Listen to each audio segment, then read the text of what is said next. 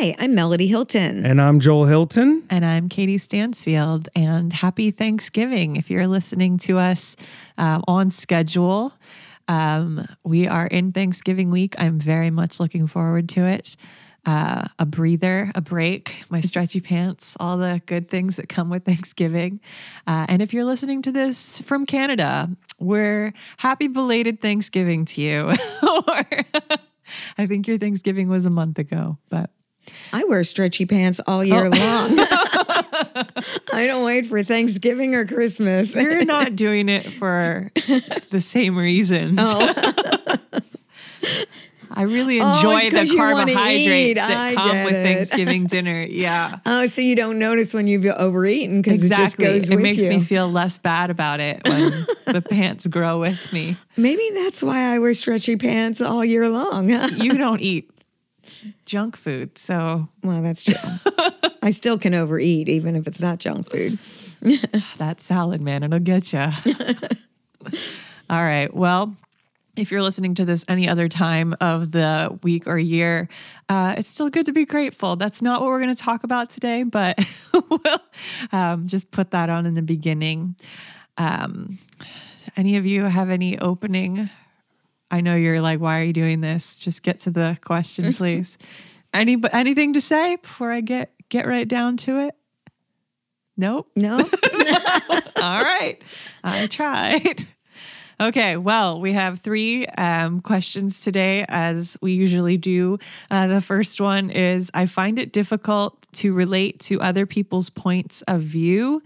What are some tips on how to relate to another perspective without watering down what I believe to be true? I mean, the fact is, finding relationships where all our points of view are the same is impossible. Just listen to our podcast, right? Yeah. We have 3 people in a room and we have different points of view. And whether that's our view of God, our worldview, our self-view, our view of humanity in general, the view of our nation that we live in, the view of every individual we meet, the fact is there are just so many aspects of our point of view. And we won't agree on all those things. So it happens all the time, right? So, oh my gosh, it's life. Well, let me ask you this. Do you think that this is a skill that can be learned? I don't think, first of all, I don't want to try to get people to agree with my point of view. No, I think this is coming from objective. Or how can I relate to someone else's point of view? So do you think that, I guess what I'm saying is, when I look at my children, my daughter naturally is empathetic. She is naturally can relate to different points of view. She is compassionate. My eldest son, not so much. That's true. He's very black and white, right and wrong. And that's dumb. Get over it. That's right. And he's very harsh in his communication. So that's something that we're working with him on. So I guess my thought is, because we're all in this same situation. So is this something that we can work on, or is it you are who you are and that's just what it is? Well, I like even what you just said, Mama. You said my point of view. Well, it's one point from your view. Mm-hmm. So just kind of recognizing that you have a limited perspective in life. Mm-hmm. You only have the perspective that you have. It doesn't mean it's perspective in totality. It's a point of view. Yes. And so if I ask the person a step to the left of me, they have a different point of view. Mm-hmm. If I ask a person across the street, they have a different point of view. And you could be looking at the same thing. Yes. And in some cases, both could be true. They're just from a different perspective. Yeah. So true. Yeah. Well, do you remember that story where you tell about my son Aiden, where, I don't know, he might have been like 5, 6, 7 years old. I don't know. And you asked him, could you learn, what was it? Could you learn something or? Well, if you remember everything you said to him, he'd go, I know. Yeah. I know. I think we worked that out of him. And And so it was always, I know. And so one Well, day. he got a quiz back, and I was trying to teach him this and teach him something in this class because he got some of the questions wrong on the quiz, and he would be like, I know.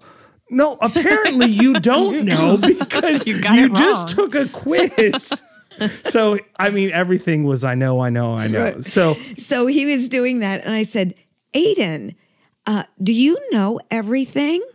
And he paused, and he said, yes. And it wasn't prideful. It's just in his knowledge-based brain, which really is the gift that he carries. Yeah. He's very intelligent. He absorbs and retains knowledge amazingly. And he's a researcher. He loves history. And so even as a little kid, he was very knowledge-based. And so I said, Aiden, by chance, when you are old like Mem, is there a possibility that you have the ability to learn something new that you don't yet know? And he paused and he thought and he said, it's possible. But it so cracked me up because from his perspective, the fact is, he did know all that he knew. Yeah. He just didn't know all knowledge. And so the fact is, I love to connect to people who don't think like I think, because that's my place of inquiring. That's my place of trying to dig down to see why they believe they believe what they do. Even just to understand when I understand why they think the way they think, then it allows me to relate and connect. Yeah. So at the same time, I don't try to convince other people to try to think like me, and I don't put the pressure on myself to try to think like someone else, because we all have a different experiential reality. We all have had different upbringing, different families of origin. And so we recognize all those things shape how we think, how we feel, and what we believe. And to try to make anyone a cookie cutter of us or us become a cookie cutter of them is not only unhealthy, but I don't want to get my objective truth of right and wrong from another's point of view or even from my own point of view. I want to go to the author and the finisher of truth, the one that carries all knowledge. Yeah, that is a skill to develop. I think we are all, well, hopefully developing it to some extent, but the skill of being able to understand and recognize that you do disagree, but to still have the curiosity to get to why they believe differently than you. Because it's very easy to just want to convince them to think like you think because your way of thinking is the right way of thinking. But to be able to look at another person and have the curiosity to say, why do they think the way that they think? It's something I also like doing. I like stepping into other worlds just to see other perspectives. It's like do you ever you're just totally convinced that everyone thinks the same way as you in a certain thing? Like it could be the simplest thing, but you are convinced that everybody thinks that. I think I'm safe to say there is nothing that every person on the planet will see the same way. They will totally agree. So it really like tilts your thinking when you suddenly are in a different environment and it's this whole like worldview shift of realizing that they see things not just a little bit different, but completely opposite of you. But they have a reason too. They have a reason why they think the way that they think. And those reasons are not all ridiculous. Like they're not. They might have a very good, very valid reason for their perspective. And just not going in and saying, well, that's ridiculous because it's different than mine. Because I'm working on pride in my own life. I'm realizing that it is something that I didn't even know how much I walked in it. But realizing I don't know it all. It's I just like your son. I don't know it all. I don't have total perspective. I could be really, really, really convinced of something and still be wrong. And it's a very humbling thing. Or just be different. It might not be wrong. But it might be wrong. It might. Well, one thing about this question, it said how to relate to another perspective without watering down what I believe. So here, in a sense, this question is almost a little bit fear-based because I'm afraid of what I believe could be watered down. Not so much in someone else's perspective of what I believe, but now what if I feel shaken that what I'm believing isn't actually right or good or healthy?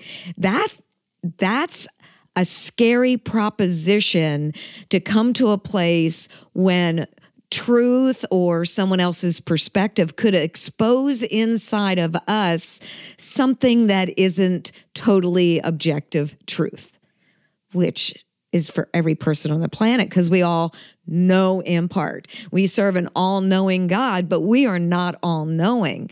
So if you look at that, we shouldn't be afraid because if what we are holding to be our truth aligns with objective truth, we are on a solid foundation.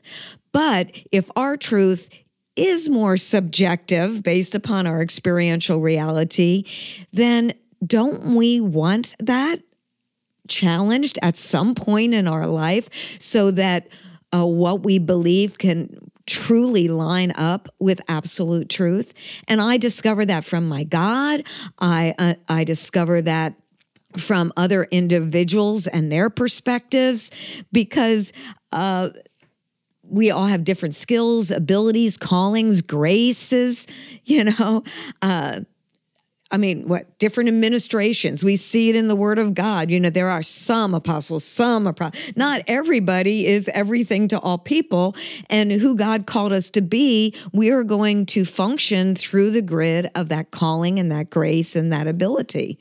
Mm-hmm. So I don't think God even created us. Think of Jesus and the disciples. He definitely had different perspective than his disciples. And the disciples had different perspectives or different ways of believing from each other. Yeah. And even in the early church, there's so much in the Bible about different perspectives, that Paul was addressing in the early church. So this is not a new thing. Yeah. Joel, you're not talking much. Or am I well, you talking took too the much? thing that I was going to say about that the question was really fear-based. And I was thinking, why is it so difficult to have empathy? Why is it so difficult to see from another person's perspective? Yeah. Well, I think it's in the answer. Well, what if I'm not seeing correctly? What happens if I hear a different perspective and it does challenge how I view the world or view myself? Yeah. Yeah. A key you brought to the table, Katie, was pride. And actually, it was humility that you said you have pride. Well, okay? It's a hard reality. Yeah. But the fact is, pride is just focused on self. And there's so much power in humility. There's so much opportunity in being teachable. Yeah. And if we can humbly be open to be teachable, then that's positioning us to hear other people's points of view, but also be secure in who we are, even at that moment, because we're not afraid to see things from a different perspective. This past year, I've seen so many things that I too thought was truth about Melody and realized that it was subjective based upon my experiential reality. But that has not been negative. It's been actually very exciting because the more I can align with objective truth, wow, I will be better this year than I was last year. And next year I'll be better than I am this year. So if we look at it as a place of shame, then that will hinder us from hearing perspectives. But if we can look at it from a place of opportunity to grow, then I actually can become better than I am now. Yeah. And isn't that what we want? To go from glory to glory? I wanted to give a few things that maybe you can think about if you're thinking, I'd like to get better at this thing called empathy, or I want to get better at compassion, or maybe understanding someone else's point of view. So here's a couple questions that you might want to think about or process.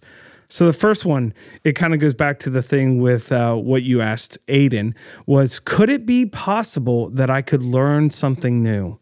Is that a potential to see from someone else's perspective that I could actually learn something new?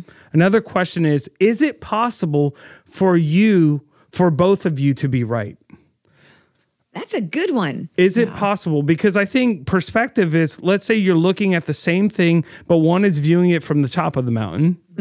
One is viewing it from the valley. You can be looking at the same thing, viewing it very differently, and both could still be accurate. That's really good. Another thing that you might want to think about is that you can be empathetic and compassionate and not water down your truth. That I can still treat someone with respect. I can still not cut someone off if I don't agree on every point of view that they have. Another thing is you don't have to agree with you don't have to agree with a point of view for you to have some level of understanding. We were actually kind of having this conversation earlier. It's like we were looking at a situation and we're like, I don't agree with what they did, but I can understand why they did it. Now, I don't agree with their decision, but I can understand why they're doing it. You know, sometimes people make decisions out of hurt and wounding, and not that it was the best decision, but I can empathize, or I can have compassion because I can see why they did that, or I can see maybe a lie that they may be believing about themselves. So just because you don't agree with something that someone has done, I can still have some level of understanding in that situation or the decision that they made. That's really the Father's heart, Joel, because how can he show mercy when we have done such crazy things? And he knows the why. Yeah. And so he continues to pursue us and in our limited understanding, we don't know the why. We don't, yes. Scripture talks about that God looks at the heart, but man looks at the outward. Right. And so you can't always judge someone. Now, I know that we know people by their fruits, but a lot of times we're just looking at the external and we don't see the heart behind it. Yeah. Well, the fruits are there because there's a root somewhere. And what is that root? And when we can understand the root, we'll understand why the fruits. And so instead of just attacking and say, you shouldn't be producing this, going back and saying, what's going on inside of you? We've just finished a shame mentorship. And the fact is, when we saw the roots of shame, we were able to confront the fruits of shame. And our lives are transformed because now we've allowed the Holy Spirit to go in and touch and restore and heal and bring revelation of our true identity and our true worth, which changes the fruits. Yeah. That's what healing is all about. But there's no condemnation, even though I had a root of shame. I had a root of fear. And the more those things are dismantled in my life, the more the fruits can change. And that's the power of being teachable and having compassion and mercy in the lives of people to be able to connect and relate. One last thing one last question I want to pose. Could it be that you're unwilling to empathize with someone's point of view because, like we said earlier, you're afraid to hear their perspective. You're afraid that it might challenge what you actually believe. And I believe that if you have a belief about something, it should be challenged. And that's to be honest, that's what makes it stronger. That's what solidifies it, is to be confronted with maybe another perspective and still stand true to what you believe, or in some cases, maybe it does shift your perspective, and then you can grow. Mm-hmm. Yeah. Great questions. When your perspective is truly challenged, at the end of that, you'll see what you really, really believe. Mm-hmm. When you can see all the differences, when you can be faced with other perspectives, because really, if you're going to change the way that you believe, then you just changed something about what you believed. So, at the end of the day, the bottom line, you're going to see, okay, this is what I'm not going to let go of. Even when I can see every other perspective, this is the core. I can't change this. I refuse to change this.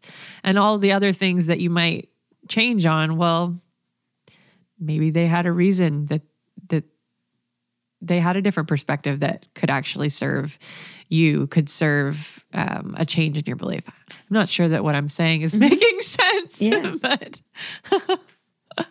yeah. It's kind of like a decision that I made. My kids have grown up in a Christian private school, and we kind of made the decision because we looked and we said, we have to get our kids out of this bubble because they're going to have to engage with the world at some point. Yeah. So they were in a Christian school. They live in our house. They go to our church. So their world was so much in that Christian environment, which was a great foundation. Mm-hmm. But at some point, they're going to have to interact with people that disagree with them. Mm-hmm. And if we just keep them in this bubble, then they're going to go off and say, "Wow, like I wasn't allowed to experience these things." And then it almost puts doubt within their hearts, where if we say, hey, there's a world outside of the way that we think, and we can talk through this, and we can, it could challenge our thinking. But I'd rather do that while they're still at home, that I can still speak into it. And that's why I think we see a lot of people that grow up in a Christian environment, they go off to college, and then they totally are transformed because they weren't allowed to experience anything outside of their bubble. Yeah. But I feel like if myself as a parent, I'll give them opportunity to experience these things in the safety of still being in our household, still in open communication with our children, with my children, then it gives them an opportunity to experience something outside of the bubble, but they still have an opportunity to, or they're in a safe place per se. They're in a safe place that they can share and ask questions and even process, why do I believe what I believe? Mm-hmm. And if you think about it, every time we get physically sick, we have to determine, do we believe in supernatural healing? Do we believe that by the stripes of Jesus we are healed? We are challenged continually through external circumstances. Our beliefs are being challenged. And what is faith? I hold steady to what I know to be true, and that's what brings what I believe into a reality. But it's not because it's not challenged. It's because when it is challenged, I look to the author and the finisher of my faith, and I see him do exceedingly abundantly above all I could ask, think, dream, or imagine. And part of that perspective is, could healing come through medicine? Sure, because he wants us healed. Yeah, yeah, exactly. So it's allowing yourself to see the same truth from perhaps different perspectives. Mm-hmm. Yeah, I like, because one of his disciples, Luke, he was a physician, right? Yeah. So he can't be against physicians. Well, I think we talked about this long enough. Yeah. All right. Our next question, how can I help people see me in the way I want to be perceived? It seems like my motives are being judged inaccurately. Actually, that question makes my heart break for the person who asked that, because it's almost like you are looking for someone else externally to validate who you are internally. And it's wonderful when we can demonstrate love and value and honor of others to support who they truly are. But we live in a fallen world, and there's so many things that are constantly attacking our identity, our value, our worth. And so this individual is almost looking, Katie, I need you to see me the way I really am, because I need you to do that for me, because that will validate me and give me a security of who I am. So instead of it rising internally from my relationship with God, the security of knowing my value, my worth, my identity internally, I'm looking for external indicators of my worth. So, my heart just kind of hurts for this individual. And there might be a lot of reasons that this is taking place, which, I have some notes on this, but I just first wanted to share like my heart, because I remember being in a place where I needed others to see my worth for me to be able to really be convinced of it myself. Mm-hmm. And I'm not saying that's what this person is saying, but that's what I'm kind of feeling. As per usual, I didn't view this question as you did. I viewed it as a leader saying, I do these things. My heart is pure. My heart is for the team, but it always gets judged as me being selfish or me having ulterior motives. So that's how I kind of viewed it. It's like, and maybe that's something that I can relate to. It's like, people might perceive me as a certain way, and that's not my heart at all, but it's just how I feel like I'm perceived. So I think that there are things that I can do to help, how can I put it, to help people see me as I want to be perceived.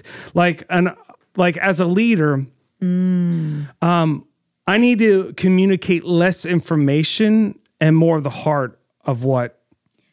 Does that make sense? Mm-hmm. So I'm very much like, this is how I see it, and I give the information as very practical, but maybe the heart, like we kind of joke about, like I'll give an answer and then you kind of like smooth it over. Like I'll add some. You add some heart to it, maybe. And so maybe people are perceiving me a certain way because that is what I'm presenting.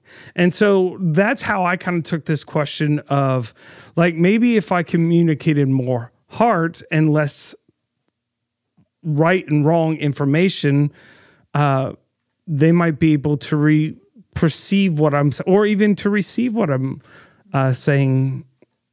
Yeah. Yeah. I took the question the same way as you did. Surprise. But I think that communication is really, really key here. One is that perception, again, is your perspective. And so sometimes I think just asking like those people that you are feeling this with, ask them actually how they're perceiving you, because you think you know how they're perceiving you, but until you actually ask them, I think that can really bring clarity. That's good. And if this is a person who can really be honest with you, then they may give you feedback that's hard to hear, but really helpful. Or they may bring something, they say, I don't perceive you that way at all, which to me then makes me look internally and say, why do I think they see me that way? Is that a bias? Is that something that I believe about myself, that I believe that I am putting forth and therefore getting this result? And so just communication can be so, so helpful in this, because you're going to actually get clarity. I always say that expression is more powerful than assumption. So if you actually ask them how they're perceiving you, you're going to get actual information of how they're perceiving you rather than trying to figure it. It's almost like we go we make ourselves crazy trying to like change something in ourselves, when if we just had a little bit more information, it would unlock the key to actually get us there, to actually get us to those results that we really want. Yeah, if you're thinking how much you don't like yourself, and then you go into a room and you're like, people don't like me. And they're like, and if you ask, they're like, yeah, we like you. We like you so much. But then that kind of shows like, oh, okay, this is something I believe about myself that is then reflecting in how I think other people see me. Yeah. Or like, I was just thinking just recently, there was something, Joel, you and I were talking and you were like, you can be like this. Mm-hmm. And I was like, I know that, but it's so strong in me. So what did I say? I said, if you notice me being this way in a not healthy way, please tell me, because that points it out and I can adjust from there. Because if I'm just being quote unquote myself, but there's this area that I actually do need to work on, having somebody actually be able to communicate that to me is going to help me work in that area and point something out that I might be oblivious to in the moment. That's really going to help a relationship to grow. And if you ask those questions, you're going to have to also, and I'm not saying this with you, but I think sometimes you're like, guys, I want your feedback, and your face is so angry. You're like, I'm not giving any feedback. Like, see, I tell people all the time to give me feedback, but people are terrified to give you feedback. I'm not saying you. I'm just saying in general, right? Well, it's so true. Our perspective of how we come across and how we really come across can be two different things. It's like kind of like telling your face that you're having a good time. Well, as you guys were talking, I was thinking, my husband's and my discussion will be married 47 years in the middle of next year. And I'd be telling him this stuff. And he goes, don't preach to me, Melody. And I go, I'm not preaching at you. I'm just sharing my passion. And he goes, well, it sounds like you're preaching at me. And so my perspective was I was just bubbling out the passion of my heart. And he thought I was preaching, trying to convince him, to think like me or to whatever. And so, I look back and I can think, oh my gosh, I really probably was preaching at him, even though it was my subconscious. And you're looking at your motives and say, no, I want the best. Yeah. My motives are pure, but he's still experiencing your communication in more of like, hey, you're trying to control me. Yeah, exactly. And I think that's what this question is about. It's like, my heart is pure in this, but I'm getting like weird vibes back from people. Yeah.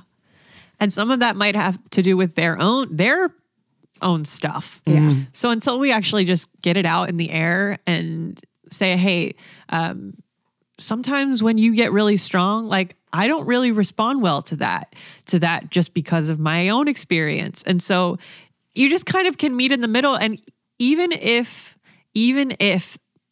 the behavior doesn't necessarily change or every time, you still have a better understanding of where that person is coming from. And so instead of that, like if somebody gets super aggressive with me, like I don't love that.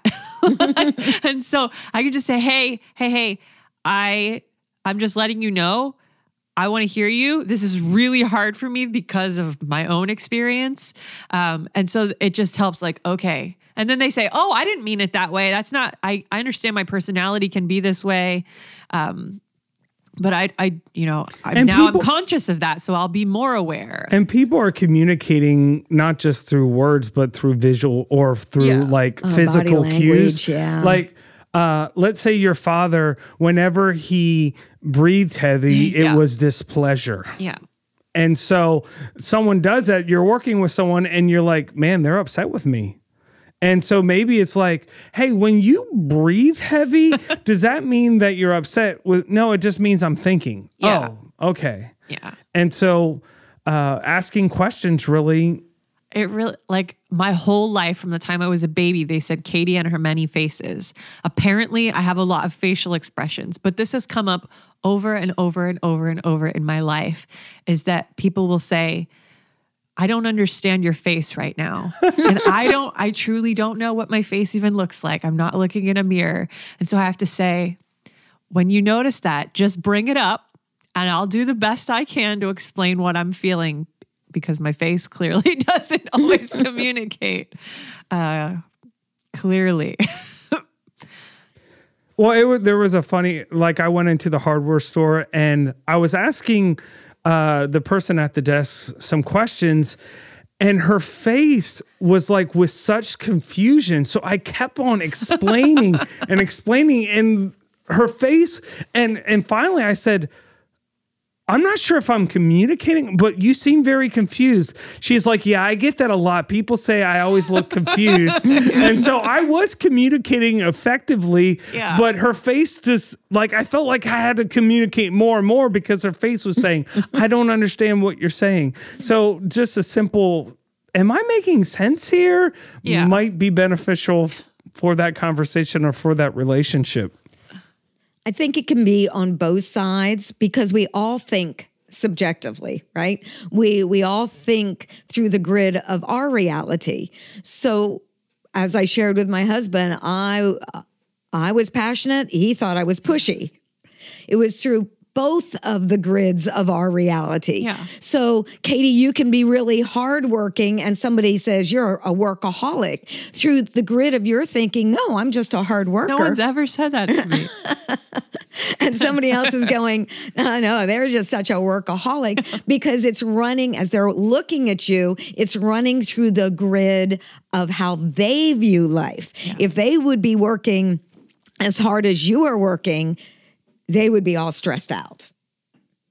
But for you, you are going to push through, and this is what you're going to do. And doesn't mean she's not stressed out. I was going to say that might just mean they have better work boundaries than I do. It could be. So I'm just talking about, we're talking two different perspectives here. Yeah. So you look, but at you this, don't know until you have that conversation. Yeah. Like, I feel like I'm really being courageous and bold and filled with faith. And somebody else is saying, no, you just are such a risk taker. You are reckless. You don't walk in wisdom.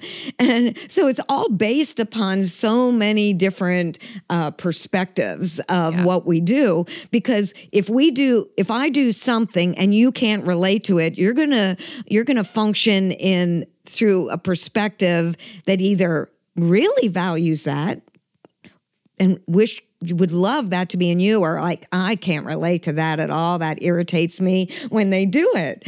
So we can't always determine how we show up. We can determine in our heart the motive of how we show up, why we show up the way we do, and do our very best for it to be in purity. But I cannot always control how somebody else perceives.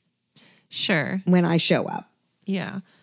Yeah. I mean, with that, it just depends how self-aware you are, how much you want to work on this, because you can't control everybody's perspective or perception. Right. But sometimes, for me, if I'm noticing a theme and then I get that bit of feedback that's like, hey, we think that you're overloaded and we don't want to add to that. And so we distance ourselves. So if I notice that pattern, that may or may not have been a factual example I just gave, but if I notice that pattern, then I start to look at my behavior and look at things that I actually, the way that I am showing up, and if there's anything I can do about that. Because if I'm always talking about how busy I am, then I'm communicating something. And I might not be thinking that I am, but I am. Or if I am always walking at a fast pace around people, then I'm communicating something. Or if my eyes are darting every other direction while I'm talking to you, then I'm communicating something. So with that feedback that I got, if there are areas that I can start to recognize and say, oh, that makes sense why I'm coming off that way, because this is the way that I'm behaving. Then there are things I can start to, if I really want to, I can start to become more conscious of those things and step towards change. So you can't always match somebody else's perception. You can't always do something about it, but there are some times that you can. And so that's kind of what you started with. Yeah. Is like recognizing, okay, how am I being perceived? And are there things I can adjust? And to add to that, the question is, it seems like my motives are always being judged inaccurately. So maybe you need to step back and really analyze your motives. You know, I find like people, like let's say you're working with a team and you say it's about the team, but everybody realizes, no, it's about you. And so you might have the right language, but people can really sniff out selfishness pretty quickly. It might not happen right away, but eventually. So I guess my point that I'm trying to make is, okay, if you feel like your motives are being judged inaccurately, could there be some truth to the feedback that you're actually getting and make the changes with that? Do you really think people give feedback? Honestly, there might be a very small number of people. If you've got someone who's really close to you, it's not going to be everybody for sure. And I think if people depends, really close. If you go to, like if a boss goes to their employee for feedback, they're not going to give you real feedback. This is the person writing your paycheck. So yeah, it's going to depend who it is. But if I went to one of you guys or, there's a couple of people, your spouse maybe, because they might be more inclined to tell you what they actually think. Well, and you also know that they love you, genuinely. Yeah, and there's a divorce process if you're going to get out of that relationship. Like you're in it. Like you're really in it together. So it's like 1,000 years ago, a king says, I need your feedback. Off with their head. And I feel like people do that. It's like, like I was saying, you say, I want feedback, but your body language is not that. It's like, I'm ready to attack you with the feedback that you give. So people are just going to tell you what they think you want to hear. I would say you're getting feedback all the time. True. Like, every time I tell this person to do this, they don't listen. That's feedback right there. True. And so there could be a lot of reasons for that, but you're getting feedback all the time. And I do think asking those questions are important. Well, how about I just give you a couple maybe questions that you can ask, or starter questions. First one is, give me one thing I can do to lead you more effectively. If you're a leader, just give me one thing. And be open to hear that. Ask them, what do I do well? And how can I improve in the future? That's kind of like, okay, don't hurt my feelings too much. Tell me one thing I do well, and then what can I do to improve on that? Another one is, hey, we've just been through a stressful time. What feedback would you give me to make us more successful? And so I think those are a couple good conversation starters. Yeah. I'd say it's probably not the best way to just ask for open-ended feedback. Like, hey, give me feedback as a human being, because that's intimidating and people aren't. And maybe I'm wrong in this, but the word open mic at church, I don't think that's not a good scenario. Everybody's got a different perspective on that.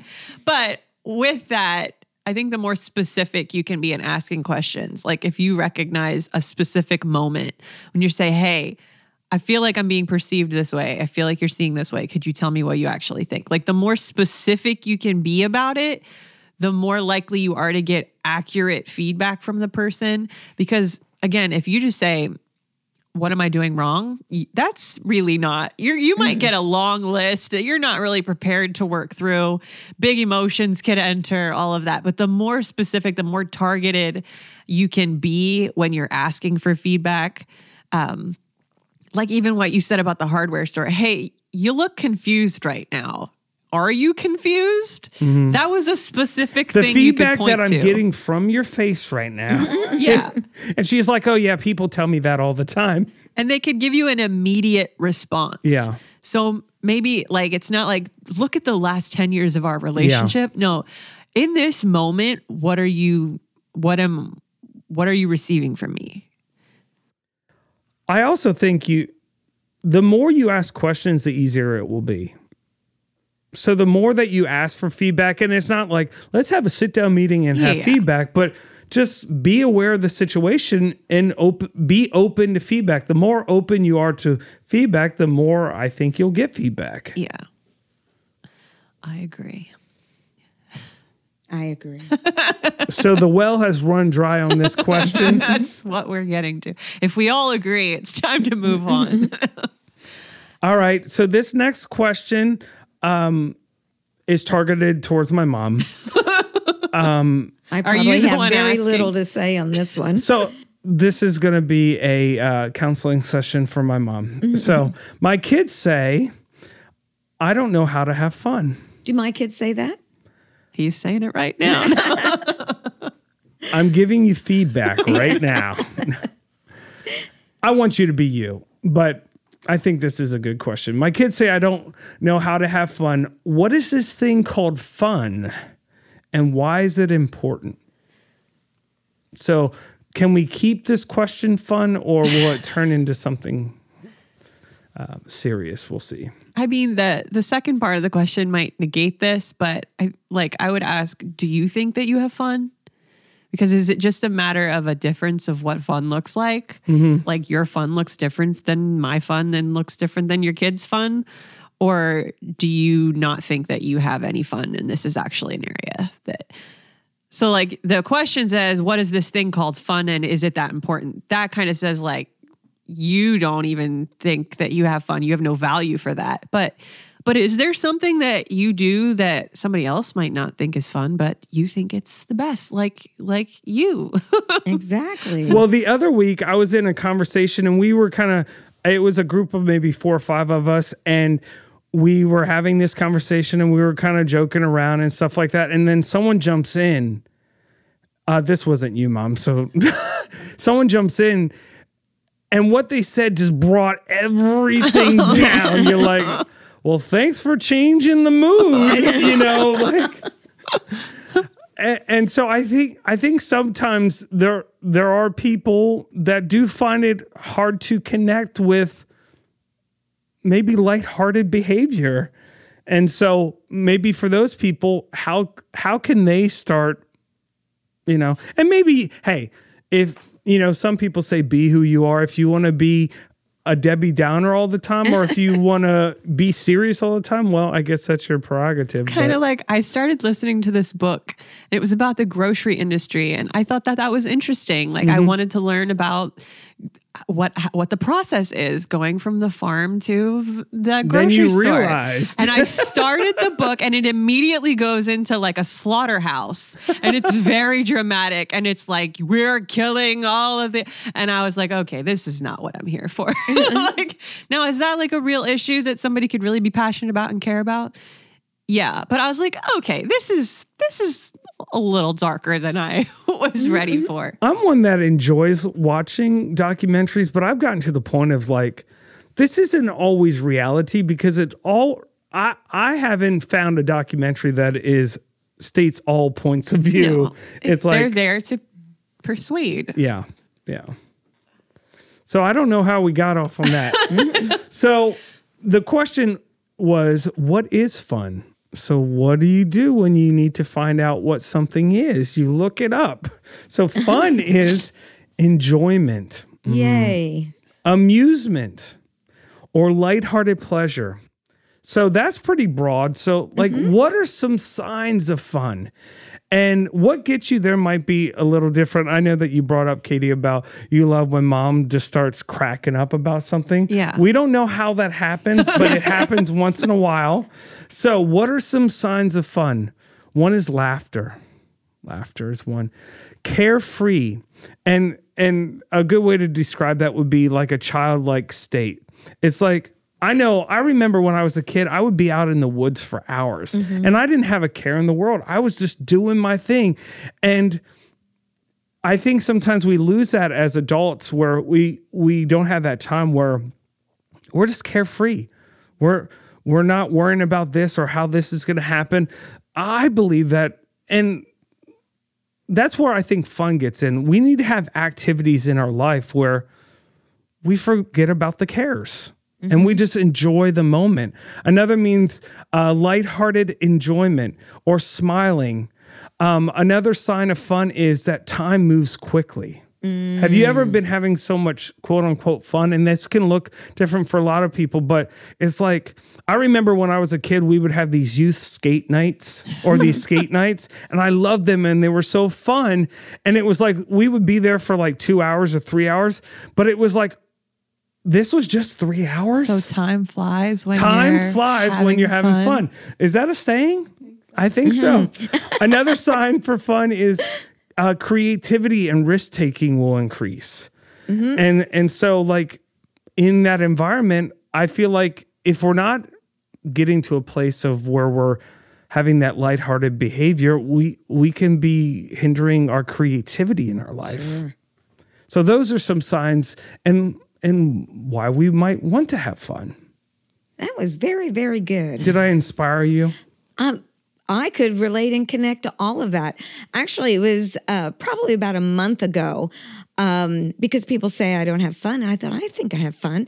And my fun is probably different than other people's fun. But so I thought, okay, I'm going to have fun. Watching a documentary on injustice. No, I don't watch documentaries. And I have no interest in that. That was a great time.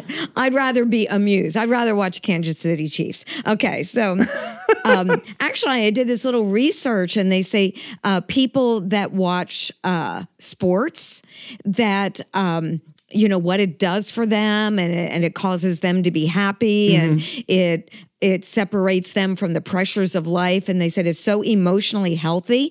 And it's not even whether they win or lose, but it totally separates them from the pressures of life because they have no responsibility. They have no power to change anything, but they enjoy and of course we like when our teams win and that's super fun.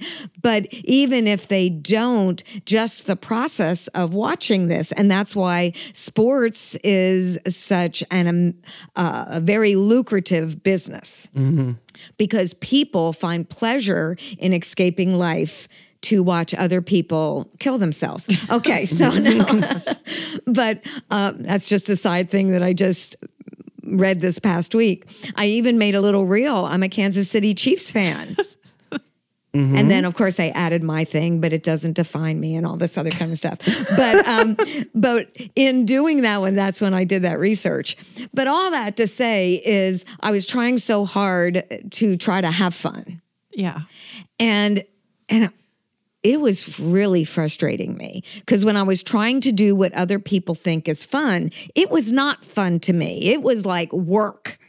And that's why I said to get to fun, it might take a different path from person to person. Yeah. So these are signs of like where I said having moments of being carefree. Like what gets you there might be something totally different, but I think the idea or that fun is so necessary for our emotional health. Our health. It talks about fun. That fun is a stress reliever. It helps you sleep. It makes you more creative. In Proverbs 7, let's put some scripture in it, Mom. Yeah. Proverbs 17:21. A cheerful heart is good medicine. Yep. So it's good for your emotional health. It's good for your physical health. And so I'm not saying that you have to have fun in the ways that most people have fun, but having those moments of fun are necessarily for good health. And do you know what I realized? Actually, I went and I do every week I teach in a ministry school. And you're there 3.5 hours, teaching. And when it was done, we were just chatting and I stopped and I said, "Was that fun, Melody?" And I go, "I had a blast. I'm free just to be me, even though I'm teaching and I'm supposed to be bringing training to the table, and I am. It is so much fun." And then, so this has been over the last month, trying to just ask myself the question, was that fun or was that not fun? Yeah. To me. And one thing I realized, I have so much fun when my grandkids come over. But on those days, I'm not teaching them, I'm not training them, I'm loving on them. But I love to do things with them that is fun for them, and I'm having fun, them having fun. Yeah. You know, whether we're playing games, whether we're watching football, whatever it is, you know, Layla, let's go put makeup on, you know, and so we put makeup on and do hair, and she just loves that, and I'm having so much fun because she's having so much fun. And I realized that sometimes fun isn't always what I'm getting, but it's what I'm giving, and it's allowing someone else to do the things that they really enjoy. And I participate in that because really relationships and heart connections where you use this word, Joe, where we enjoy one another, we find fun. Mm-hmm. And so I've learned a lot about fun in this last month because I realized that I have been having fun all along, even though people might not think. Well, didn't you have one of your students tell you that you look like you're having so much fun, something like that? Yeah. I got some feedback from one of my students, and this was adult students, and they go, you are having so much fun and we're having so much fun. Yeah. Because you're having fun. Mm-hmm. And that you create these activations or these things, you know, that are so much fun. Yeah. And I thought, thank you, Jesus, that they used that word fun, because they know I'm having fun. They're having fun. And I think if we can consciously look at something in life and say, I like the word enjoy, because I think we put definitions on certain words, that fun has to be, I don't know, whatever it is to different people. And that's why I wanted to give signs of fun, because like I said, enjoyment is so powerful. And we started out, well, at least I started out joking that this was for you. But I really feel like this is a societal issue, because I think where we're at right now is everything has to be end of the world or everything, fixing this particular thing or this problem. It's like you must remove all enjoyment because this thing is happening over here. And I think it's a tactic to create massive amount of stress, to divide people. Like, think, when you look at a football stadium, there are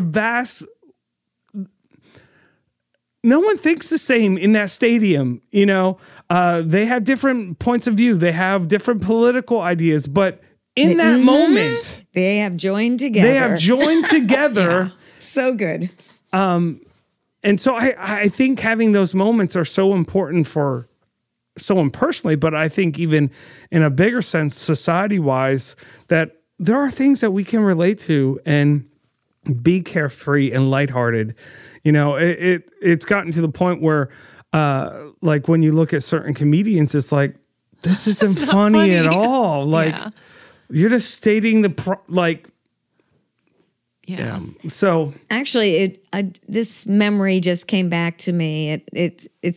It doesn't sound fun, but my dad died. I was very, very young, and I really don't remember my dad, but I remember the funeral, and I remember grieving, and just the loss was so intense because I lost my daddy. And then we went to the wake, where you all eat afterwards and the family gets together and all those things. And people are playing cards and they are having fun. They are socializing. They're doing all those things. And I was watching them horrified. I said, you guys are laughing, and my daddy just died. You guys are playing games. My daddy just died. And in our family, we were not criers, so I didn't cry, at the funeral. And so I went up into the bathroom. It was at my aunt's house, and I turned on the water, and I just cried and cried and cried and cried and cried. And so it hit me when you were saying that about what's happening in our world. It's causing us to focus on the negative so much. It's causing us to grieve and loss and fear and all these negative emotions that we're telling ourselves, to have fun. We are violating our ethics, our morals, our standards, our beliefs. If I'm not addressing this big world-changing event, then I'm compromising or whatever it is. And so we can get so caught up in sadness and loss and sorrow and grieving that we make a conscious decision that we feel guilty having fun because we're not solving the problems of the world. When probably what would solve a lot of the problems of the world is and then in my adult years, I look back at that moment and they were all just coping with loss differently. And they were celebrating the lives in the room, the friendships in the room, the love in that room. I couldn't see that as that little girl, but they were having fun, giving them the ability to process through grief, celebrating those that were right there, right then. And to me, that is just such an illustration of what you just talked about, Joel, that we so focus on these huge things that literally rob our joy rather than celebrating, look at the people in this room. Look at our family. Look at all the good things in our life. We have so much that we can love life about, that we can enjoy life with. So that was probably a heavy story. But I knew we would get there somehow. I didn't think I thought it was possible, but I was like, it's going to take a lot. And you proved me. When my dad died, I was like, oh, okay, we're going If you there. saw my face when she said that. I have just ruined the whole question. Now you know what I'm talking about, people. We went straight to the funeral. When you were saying all that stuff, I almost felt like you weren't giving like wisdom or you weren't giving like solutions. You were... It was healing. Yeah, you were talking about like maybe you're getting revelation for yourself. Maybe I was. But couldn't you see how that came out? People were having fun and what that was producing in them. Yeah. No. And looking at the condition of the world, we get so they might not even up. have been having fun. They just weren't, they weren't feeling the intensity that you were feeling. No. Well, and even haven't we seen where people have gotten so fear-driven by what's happening in our world that it sabotaged their ability to love life? My kids say I don't know how to have fun. What is this thing called fun and why is it important? There she goes. There she's cracking up. You are funny, Joe. It made sense to me.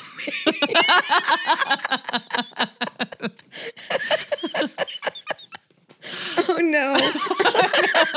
You're going to make me cut off laughing right now so we get back on track.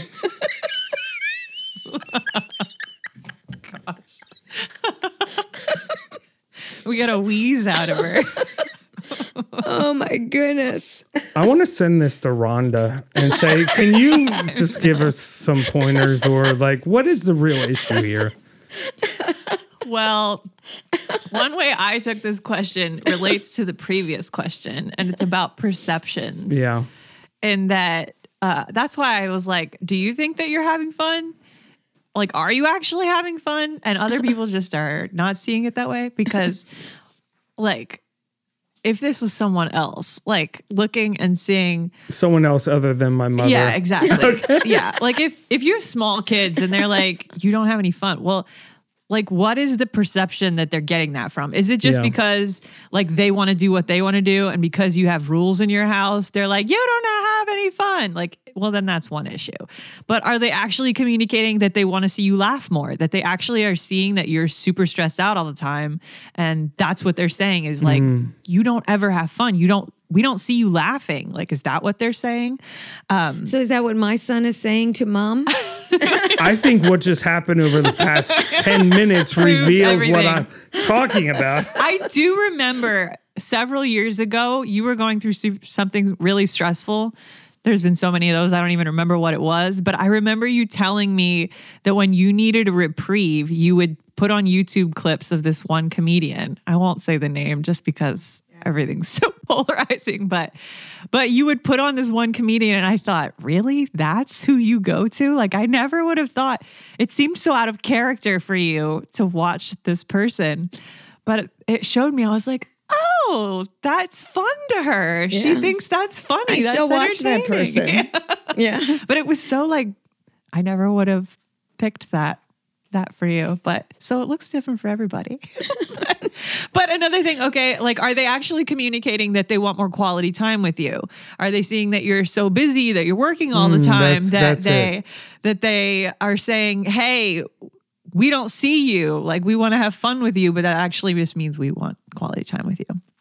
Are they saying that you have too many rules? Like, do you have too many rules? I don't know if you ever heard like the concept of a yes day, but like that's like having, like, actually assessing and saying, okay, am I overparenting? Am I being fear-based? Am I saying no to everything?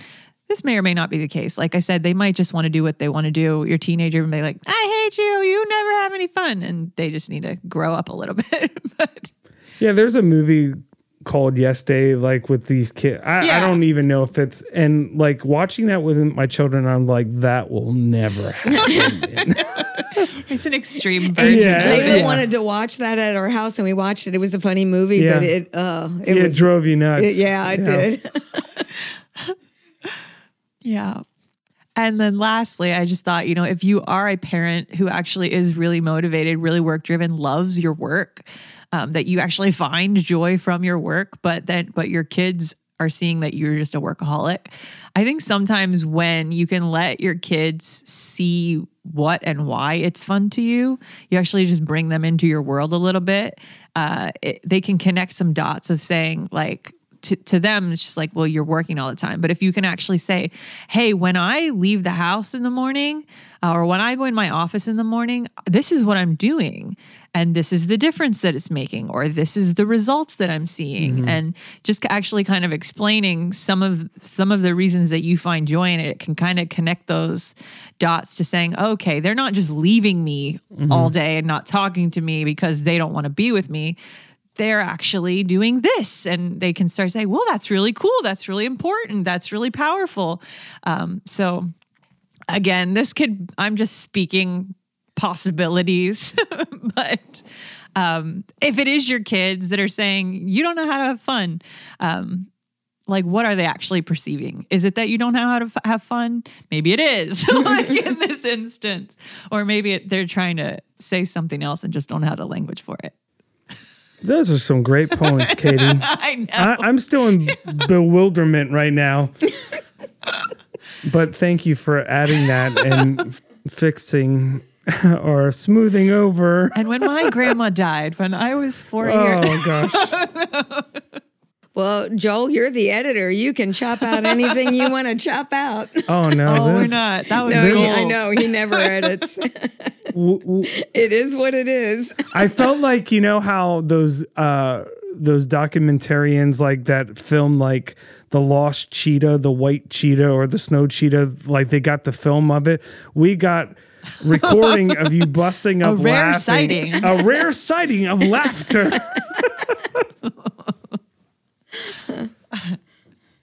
And it's recorded for the world to hear. Yes. And I had to control it because it could have been falling on the floor laughing. Like I said, it was good. It was a rare sighting of the snow leopard. Oh, my. Well, do you want to wrap us up, Katie? I don't know. Maybe we want to say something. If you have questions or... Sure. If you have questions. Yeah, if you want to ask a question and get our interesting takes on them, you can always email us at lifeexchangepodcast@gmail.com. lifeexchangepodcast@gmail.com. Do you know how many times I say that and I think, did I say the right email address? Lifeexchangepodcast@gmail.com. Maybe make some serious questions, maybe make some light questions and see how serious we can get them to go. Well, it was funny. The other episode, it was like a really serious question, and then we made it very funny. So maybe there's You never know what you're going to get. You never know. You never Box know. of chocolates. All right. Well, we're wrapping it up. I got the Forrest Gump reference there. Okay. Yep. Mama didn't, but that's okay. That's all right. Now she's bewildered. Yeah. All right. That confused face right now. Yeah. Okay, that's all we got. Well, see you thank you next for week. joining us. Yeah. We'll see you next time. Bye. Thanks for listening to Life Exchange. We'll be back next week with more conversation on topics of life and leadership. Until next time, be sure to check out our website at givinglight.org, where you can learn more about our church and access loads of resources to help you grow in your walk with God and people. If you like what you heard today, we'd be grateful if you would leave a 5-star review and share with your friends. Be blessed. Remember to shine your light and have a great week. Thank you.